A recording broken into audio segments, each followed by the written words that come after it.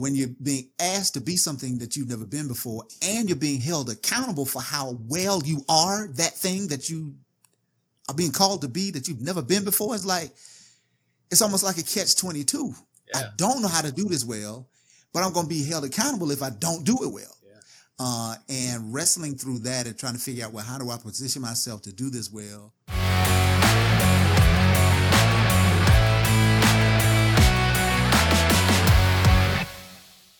Hello, and welcome to the Mindset and Self-Mastery Show. I'm your host, Nick McGowan. Today on the show, I have Anthony Dix. Anthony, how you doing today, man? I am outstanding, Nick. Thank you so very much for asking. How are you? I'm great. Yeah, man, I'm excited for you to be on. Thank you. We were shooting the breeze a bit before we got started, and I do that with everybody. I like to talk and kind of get into, just shooting the breeze. But there are some conversations where I'm like, all right, we should just hit record and start on with this thing. The other times where we get into conversation, I'm like, we should have hit record. We should have started this.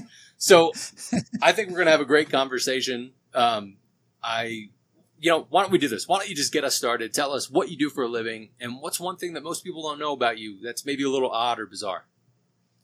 Well, the first question is much easier to answer than the second. So I am the senior leadership consultant for 180 Management Group. It is a boutique management consulting firm. I am responsible for the leadership portion of that, being a leadership coach, consultant, trainer, speaker, all of that good old stuff. Now, when it comes to the second question, I have been raised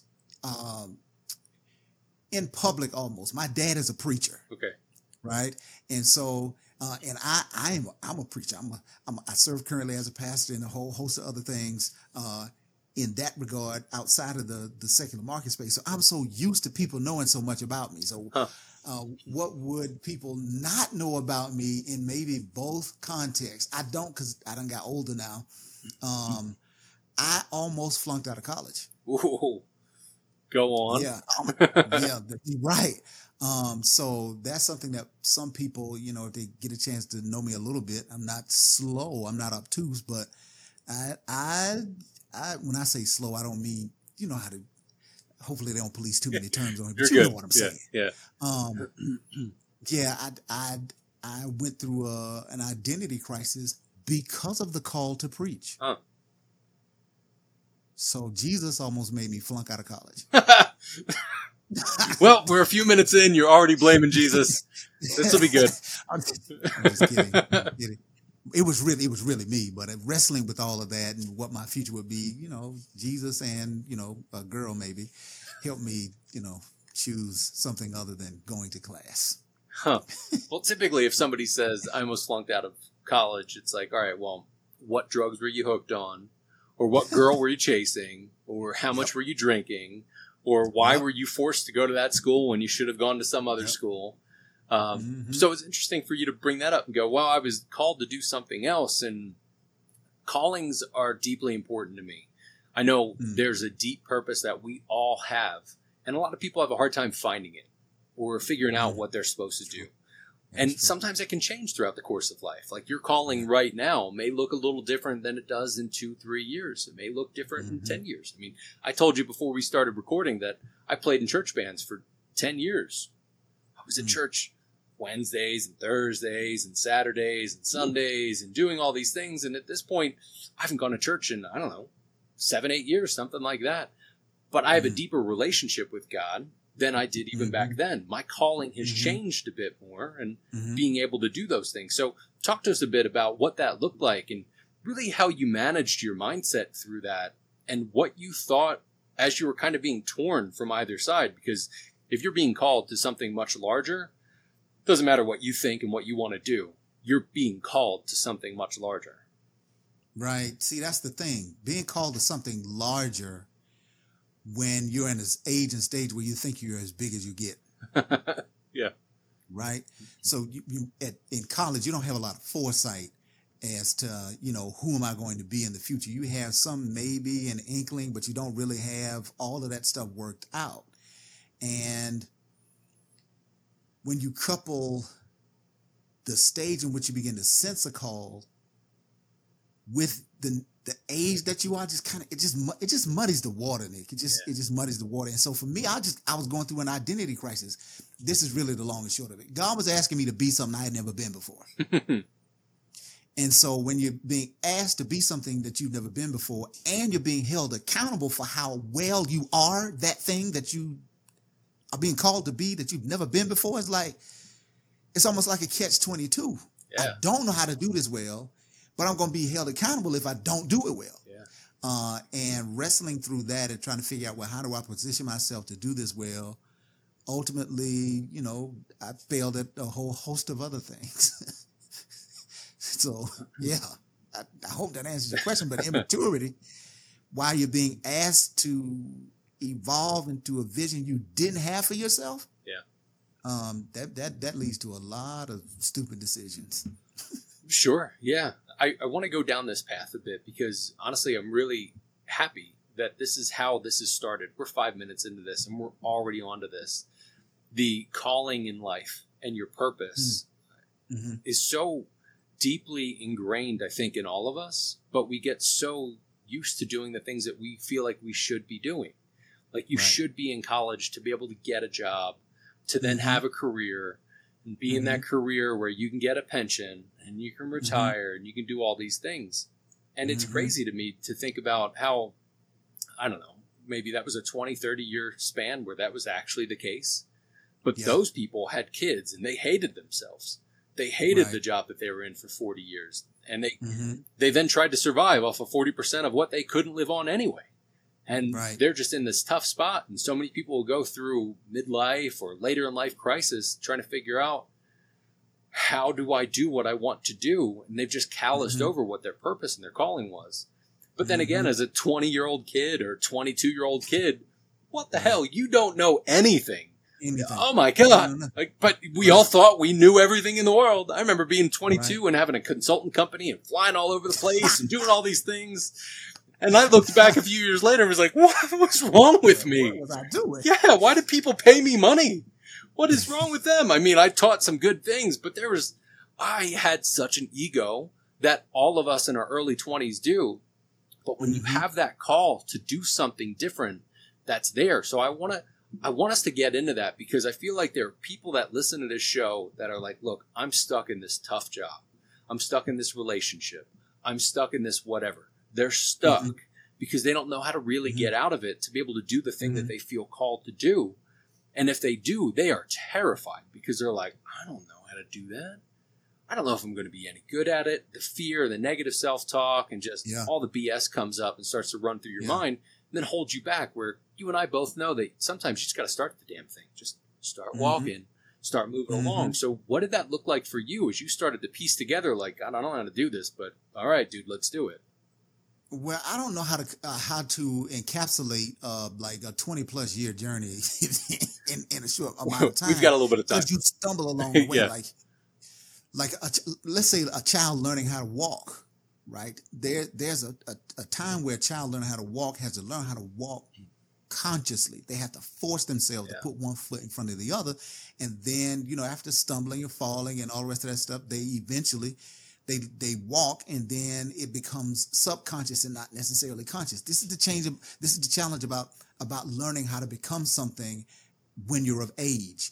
That is, when you're a baby, people celebrate your fall to encourage you to get back up again. So when a baby is trying to walk and they're doing it consciously, and boom, you say, oh yeah. So you are celebrating their fall to encourage them to get back up. After you're about 9, people stop doing that. Yeah. You know what I'm saying? You fall, and then they may denigrate you. They don't celebrate you in such a way where I know you were trying. Come on, get back up again. And so stumbling along the way, learning that I may have known the what of my call, but not the why of it. And still, with that trepidation, not being hesitant to execute the what, even though I have a misunderstanding of the why. I know what you asked me to do. I know what you told me to do. I know what you're calling me to do, but I don't really understand the why. And that's where the mistakes are made, because I don't know the reason for of my purpose. I don't know the why of my person. And I don't want to sound like Simon Sinek or anything like that, but I don't know if you can always start with why. Yeah. You might get the why along the way, as you're alluding to. Like, you just keep putting one step in front of the other. You just keep making the effort. You just keep trying, and then eventually the why is unlocked, and you can look back and say, now I understand why I had to learn what I learned in college in order for me to do what I'm doing now. It didn't make sense to me then. It does make sense to me now. As you kind of alluded to in your example of being a 22-year-old consultant with people paying you, which is the other side of the challenge. Like, when you think you're good at something and then people pay you money and kind of confirm that you are, it can obliterate your ego. Like, it just blows up even more. And then now you're a rich fool. What they're paying you for, rich, foolish wisdom.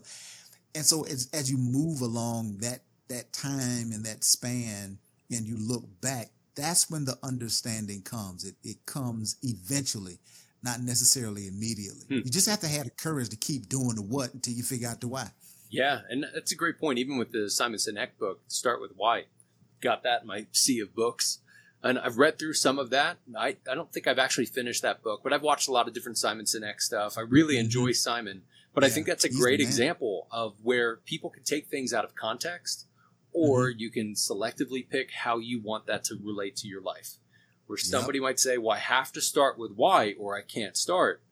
You and I are like, sometimes I don't understand why, but I'm just going to keep doing the thing because intuitively I feel like I need to go do this. And then the why shows itself, and it becomes clear as you put the body of work together. But there are a lot of stuff that, just like going to college, people are told you should do this. This is how life should be. And you go, all right, cool, I'll do this. And you kind of move along. And I never went to college. I think I ended up in a couple college classes because I was at some party the night before and was like, yeah, what the hell? I'll go to a class, see what this is like. But never actually going to school, because I remember having a conversation with a counselor who was like, well, you're an art kid. We get you in music school, but you're not going to make any money. Or we get you in art school, but you're not going to make any money. Or we can get you in some other school where you can get a career. And I was like, no, screw this. I want to go do the things that I want to do. But I was told you should do these things. And there was shame that came along with it. So even with that start with why, having that start is the crucial point to it. Like, there have been a lot of people that have been on the show that have talked about just keep moving, just keep going, just keep walking on the things. Just like Nemo, just keep, who was it? Just keep swimming, just keep swimming, just keep swimming. Dory, that was Dory, what it was, Dory. It was still the right movie. I was in the ballpark. Yeah, you were in the Pixar park, I guess. But on your path, knowing that your dad was already called to do that, and then you were feeling some of that. I've talked to different PKs that are like, I was raised this way. And as a pastor's kid, I assumed that I was going to go this path. And then some of them go kind of crazy, almost like the complete opposite side of it, or like a little bit of a rumspring in a sense. They're like, I understand that. I want to go do all the hard drugs, and I'll be back. And then there are other people that kind of fight with it. So did you see that coming growing up, how you grew up, and then, or what? So there were several different stages to that part of my development. And that was when I was born into a house. My dad was already leading a church. So I got to see him preach and all the rest of that stuff. And as a child, of course, you emulate what you see. Yeah. Right? So there's some imitation there. But there's no real, I didn't have any sense of anything then. And then, as a pastor's kid, you put it, as a male, you put into positions where you have to speak. And so being a speaker and an orator, being on stage, stuff like that, I was put there, not voluntarily. I was voluntold. Yeah. This is what you're going to do. And then experience some success there. And then by the time I got to like 8 years old, I was doing pretty good with public speaking and stuff like that. But then I got stage fright. So I avoided the stage for a good little while. And I didn't like being on stage at all. It made me nervous. And then when I went to basic training for the United States Army Reserve in Fort Leonard Wood, not Fort Leonard, it was in Fort Knox, Kentucky. That's where my basic training was. My AIT was in Fort Leonard Wood. I began to get this sense and feeling again, because I had avoided it. I told myself, I don't want to be what my daddy is. They don't make no money. I don't want to be what my daddy is. So, famous last words, right? I never. And then eventually, of course, God does what he does. And I assume that responsibility to preach. And then eventually, of course, to pastor and a whole host of other things. And the thing that I appreciate, one of the things I appreciate about my daddy is not enough people do this. When we were growing up, we wanted to be grown, right? Mm-hmm. And so grown becomes a static state where once I'm grown, I'm ahead of answers. My parents ain't gonna be able to tell me nothing. They talk about them being grown. That's why they know how to make these decisions. Like, all right, now I'm old enough. I'm grown. Well, I realized that being grown is not static. Being grown is dynamic, and you have to give yourself space to continue to evolve. You got to continue to evolve. And one of the things my dad gave to me was he gave me the space to evolve, to, even if we're in the same lane, to not be what he is. And I had to learn to give that to my children. I give you a classic example. You said that when you were being guided or counseled about college, they said, well, you're the arts guy, right? You're not going to make any money. You can pursue the arts thing, but you're not going to make any money, right? You can pursue the arts. Well, did those guidance counselors know that YouTube was coming? Nope. Did they know that the iPhone and the iPod was coming? Because right about now, if I'm not mistaken, the study shows the new billionaires and millionaires on the planet, all in content creation. That's kind of artsy. Mm-hmm. So maybe the arts guy is the one that's going to be making money and not the people who are choosing all of these rigid careers. But they didn't have the insight to see that. But if they created a lane where they say, well, let's just see how Nick evolves. Let's just see how Anthony evolves. And that's one of the gifts my dad gave me, just giving me the space to evolve. Now, it didn't always feel like it was a lot of space. Like there were some hard guardrails. But there was still a lane where they say, just give yourself the freedom to become something that you may not have saw yourself as, and you might actually like who you become. So do you find yourself doing that with your kids now? Being able to still have some sort of guardrails, but like softer guardrails, and letting them just move about freely? Yeah, I try to. I can't say that I'm the best at it. I have help. Like my wife helps me. I give an example. She did this early on in our marriage. When we got married, I was trying to teach my son how to take out the trash. Guess how I was teaching him how to take out the trash? The same way my daddy taught me. Yeah. Right? I knew the what of my daddy teaching me how to take out trash. I didn't understand the why. So when my son was able to do it, I was trying to teach him how to do it. My wife said, let him figure out how to do it on his own. Let's just see how he do it. He does it. I was trying to hold him accountable like, that ain't how you do it. You do it like this. That ain't how you do it. You do it like this. The trash ain't taken out till it's done like this. And when she encouraged me to give him space to evolve, I backed off some and was impressed that he brought some things to the table about taking out the trash that I would have never thought of. So me being rigid was getting in the way of his creativity. It was getting in the way of his ability to evolve. And so I try to maintain that posture. I'm not, by no means the perfect father, by no means the perfect parent, but I try to maintain that posture. And it's not easy because there's some decisions that your child or any child will make for the parents. Is like, I wouldn't do it that way. But in that regard, I might be being so short-sighted. Yeah. I may not be able to see how them doing something while they're in school. You're taking the classes, but you're also doing graphic design. You're taking the classes, but you're also vlogging, doing videography. I may not see how that unfolds for them in the future, and they blossom and become the great butterfly they're supposed to be, because they can't become the butterfly they're supposed to be in a cocoon I make for them. So I got to give them space to evolve. Yeah, it's got to be tough. It has to be tough. I don't have any kids. Yeah. I was raised with a brother and a sister, and we were all a bit different. Again, I was kind of the artsy kid. My brother took after my dad, and my sister has kind of gone the education route in a sense. But everything was raised a bit differently.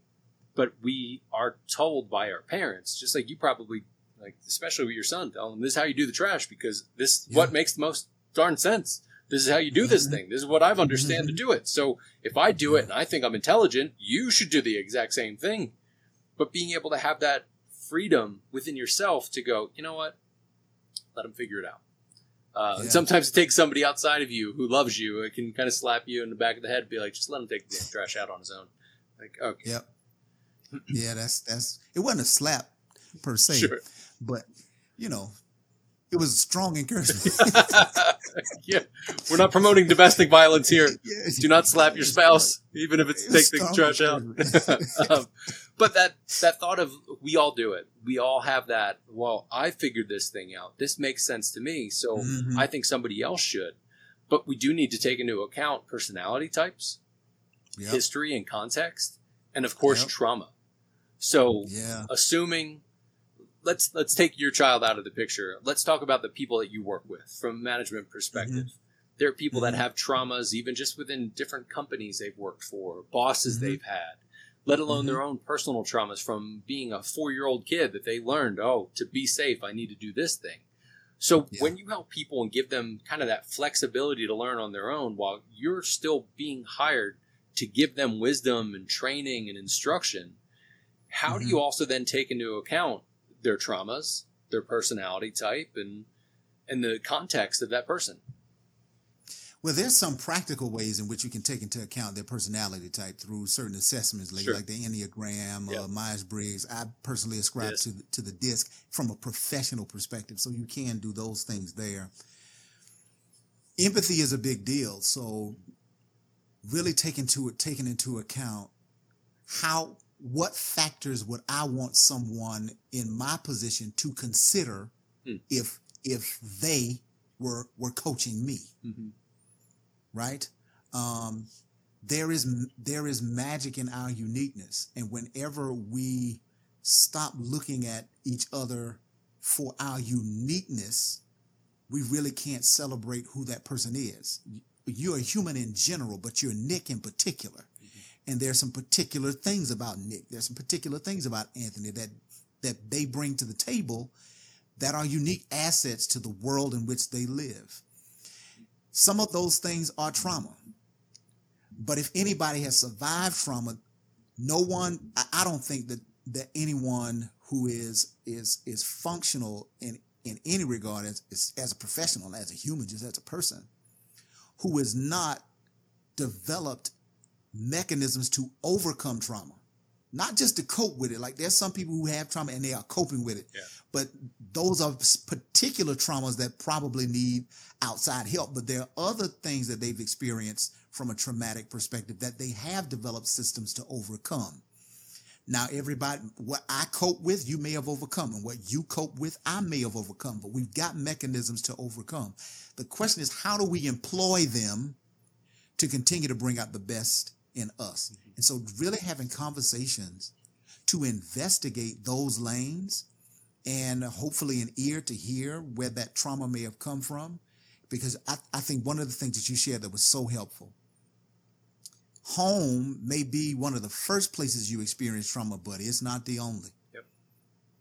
And so because people spend so much time at work, there are things that you can experience at work that are traumatic too, that cause you to feel like you're inadequate, that cause you to feel like you are invisible or insignificant, that causes you to wrestle with a lack of confidence or causes you to cope in certain ways where you seek to dominate conversations instead of being a little bit more relaxed, where you hold back your feedback because somebody told you that when you talk, you never make sense. Those things can happen at work and have a very strong effect on someone's psyche to where it's traumatic. And when we're having conversations for leadership consulting and coaching, we investigate those lanes subtly and provide solutions so that they can employ what they already have. Like you already got it in you to overcome trauma. How have you overcome it in the past? Well, why won't that system work with this particular trauma? Let's try it and kind of investigate it and see where it goes. That's an interesting thing. We do figure out ways to either cope or ways to overcome or ways to get through it. I really think a lot of it can tie into our overall winning strategy that you figured out at one point as a little kid. Like, this is the way that I win. This is the way that I stay safe. This is how I am not abandoned. Like, my core wound is straight up abandonment and not being loved. And I know that came from being a little kid. And that still translates into even times with my business partner or my girlfriend, where we'll talk through things and I'm like, this directly ties to my core wound. This is how I feel with this. And it takes the self-awareness to be able to see that. But it also takes us going through those things to understand that sometimes we set up mechanisms and situations for ourselves to actually push us deeper into a winning strategy instead of going, hold up a second.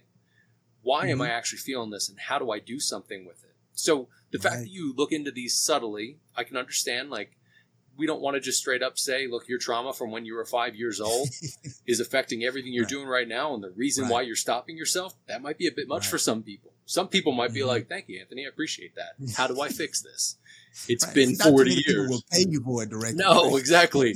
But being able to understand that is a crucial component. At least I understand it to be that way, where you have to know what those things are and how they relate to either your winning strategy or something that actually ties directly to you. So do you get into that within your coaching, within leadership management? Yeah, of course. And again, as you said, we kind of do it subtly. We can introduce concepts. One of the things about people is when they feel safe enough, they'll tell you just about anything you need to know to help them grow if you're listening to it. Listening to how people talk about their family, listen to how people talk about their experiences and how they process it. When you have an idea of what a healthier leader sounds like, you can hear some of the unhealthy things, the trauma, and you can begin to guide conversations, interject certain things to keep them exploring in such a way where it's healthy, like you said, so they can develop their own winning strategy.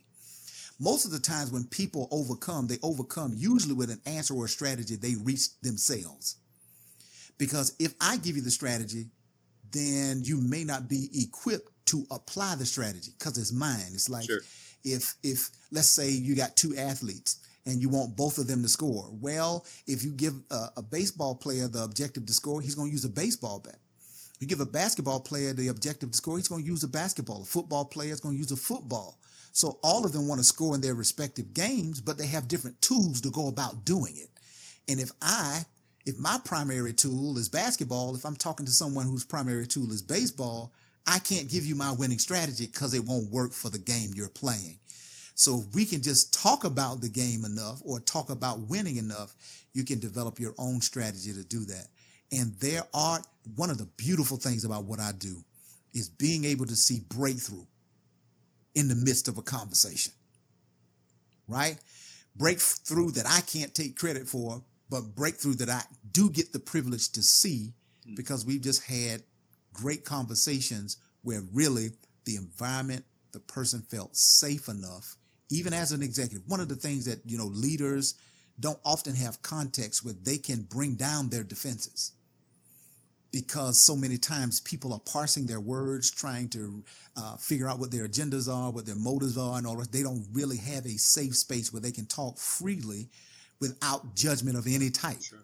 And the coaching mechanism, the consulting mechanisms really provide context to have those conversations so that they can bring down those defenses and really develop strategies to help them, as you said, win and move forward, because that's really what it's all about. And when they can come up with those strategies on their own, it's gold. Sure. It's real gold. Yeah, you then own it because you've been able to piece it together. It's almost just like helping somebody get to the point where they go, oh, I see how this works, because they piece those things together.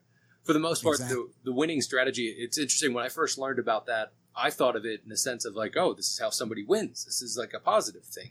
But in all reality, that winning strategy is kind of a negative thing because it's how you've tried to win in the world to be safe, or how you've tried to do these things to make sure that you're okay in your little piece of the world, and understanding how you do those things. And so from a leadership perspective, especially management, there are a lot of managers that are like, well, I was taught by this manager or this manager or this manager, you do these things. But if you don't take into account the traumas of your employees, the day and age, and the stuff that's happening, then you can't understand that. You hit on something major that I think a lot of people just talk about as like a nice buzzword. It's empathy and being empathetic and understanding and trying to understand from that perspective. Now, you talked about the DISC assessment and the Enneagram, things of that sort.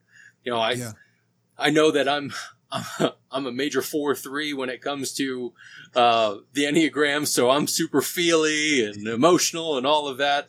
And I've dealt with different sixes at certain times, that fours and sixes are like oil and water and we just don't get along at all. But understanding those things can help us then have those deeper conversations.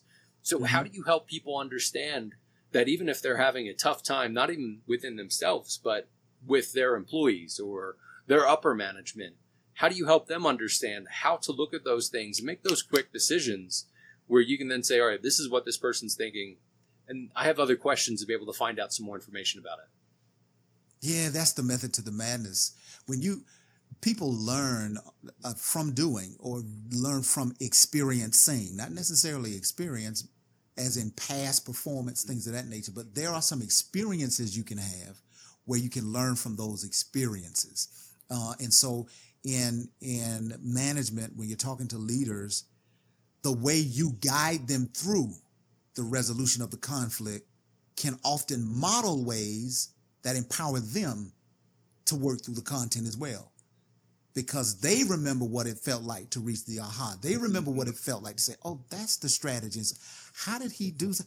What kind of questions did... So that kind of reflection is critical. And really, one of the things that I just think is just super duper important, because you laid out so many different things about how you take these factors into account when you're leading and managing someone, about personality and trauma and all the rest of that stuff. What you believe about yourself is important to understand if you're ever going to lead others on both ends of the spectrum. Yeah. If I'm high strung and I believe a whole lot about what I can produce, right? If I believe that, then I need to have a healthy perspective of that, because if I lead people based on how I feel about myself, I feel like I can do it, then I'm going to tell you, you can do it. When, as my wife told me, sometimes you're asking people to do things that they just can't do. Right? It's like, you are in New Mexico, right? And so you said that's a few hours from Colorado. And I know Colorado football is a big thing lately. And so they say Deion Sanders is one of the coaches who is great at coaching, even though he was a great player, because most great players aren't great coaches. Yeah. Why? Because they're asking the kids to produce what they did when the kids may not have that capacity. Yeah. So when you think you have a whole lot of capacity, if you're not careful, you can misjudge the capacity of others and be a burden to them, because you're asking them to do things that they're just not capable of doing. That's one end of the spectrum. Yeah. The other end is you don't think enough of yourself. And because you don't think enough of yourself, you want more for other people than you want for yourself. But that's not healthy either. So you got to have that healthy perspective. And when you reflect on your self perspective, you say, you know what? The same grace I give myself is the same grace and space I need to give somebody else. If you remember what it felt like being misunderstood for something you said, it helps you when you misunderstand what somebody else said. And so giving people the tools to have that kind of self-reflection, slow down and ask those types of questions, I think are empowering, especially when it comes to resolving a certain amount of conflict and really just leading at their best self. Yeah, great points, especially being able to understand, I've been through this before, so let me help somebody. I think there's also, not to throw a monkey wrench in the middle of it, but I guess I'm about to. There's also the times where you can lead from a perspective, sort of like what we talked about before, of like, well, I believe this to be true, so you should do it like this. My personality type and my traumas and my context and all of my wisdom and experience have led me to this thing. So then they force from that angle. And instead of literally understanding that you have a different human in front of you, to be able to work with that human and not just go with that angle. And I find that that's really tough. Like I've seen so many different coaches that are just coaches and coach. It's like, how did you get started? When did you get started? They're like, a few months ago, because I was bored, because the pandemic hit or whatever. And it's like, okay, do you have anything that you've actually been through? And there are certain people, like I was a reluctant coach. Like I ended up being a coach for people because they were like, can you help me with this? Can I pay you for these things? Right. I'm like, yeah, Right. because I've been through a lot of shit and stuff that's actually Mhm. helped me get to the point, but I've had to work through it. But one of the things that I've struggled with is what I'm talking about, where I've said, well, from my perspective, it's this.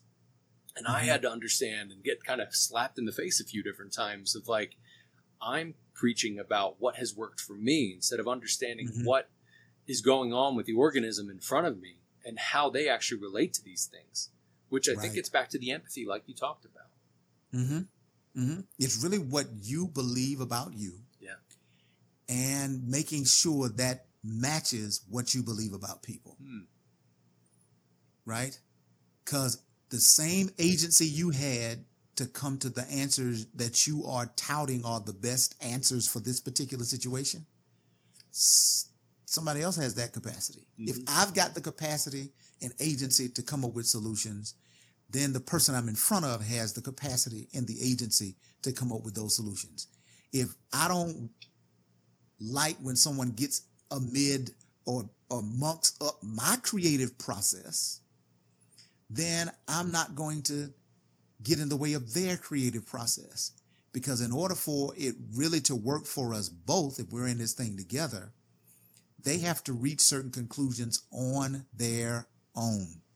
I've seen over and over and over again where you give someone the answer, either they don't apply it or they don't commit to it even after they enact the decision.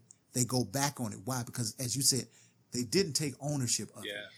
And if they come to that conclusion on their own, it's easier and I think better for them. We could just be guides. We're like guide rails. Jim Collins in the book, Good to Great, of course, talked about a level 5 leader. I think he says leads people with these two things in mind, freedom and responsibility. You got to give people the freedom to do certain things, but the responsibility to keep them anchored. Yeah. And responsibility is the guardrails to that freedom. Almost like when we were talking a little bit earlier, I was thinking about the Garden of Eden, how when you were talking about the artist and being counseled about, an artist is not going to make any money. That was almost saying the only way to gain wealth is through a career. When God made Adam and Eve, he gave them a lot of right choices to make. Only one bad choice. You can eat off of all of this other stuff. Just don't eat this one thing. And I think if we learned from things like that there is, as the old song would say, more than one way to skin a cat. There's more than one way to solve this challenge, to solve this issue.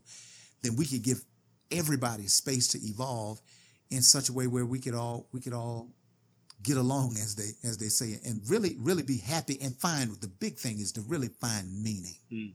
Because that's what the why gives you. When you find the why of your purpose, then you understand your life's meaning. I'm not just doing something that's menial. I'm not just doing something that's mundane, but I really understand the meaning of this. I feel joy in this. I get, even if it's challenging, I feel rewarded in engaging this because now I know what it means. And I know what it means, not because someone gave me the answer, but because someone provided me with enough freedom to arrive at the answer myself. It's a simple thing to talk about. It's not easy to do.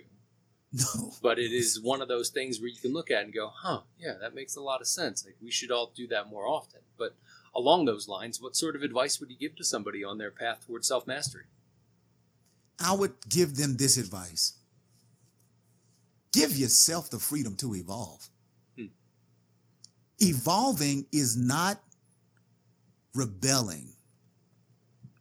Evolving is you growing into who you were made to be.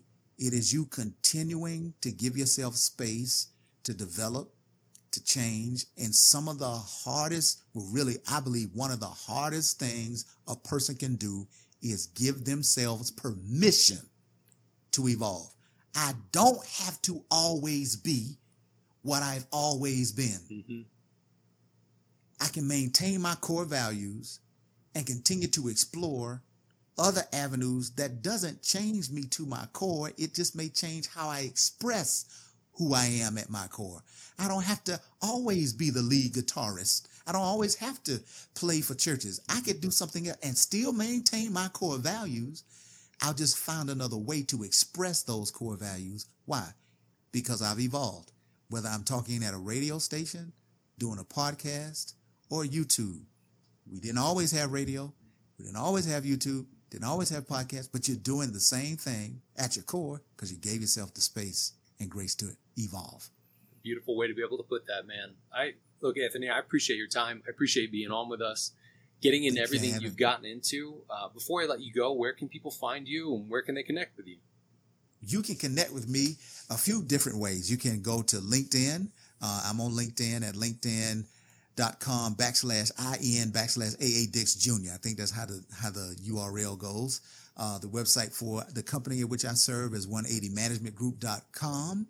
And if you'd like to connect at a different level, you can follow me on IG at AA Dix Jr. Awesome. And we'll have all that in the show notes. Again, Anthony, it was fantastic having you on. I appreciate your time today. Thank you so much, Nick. This was a blessing, man. I appreciate it. This was good.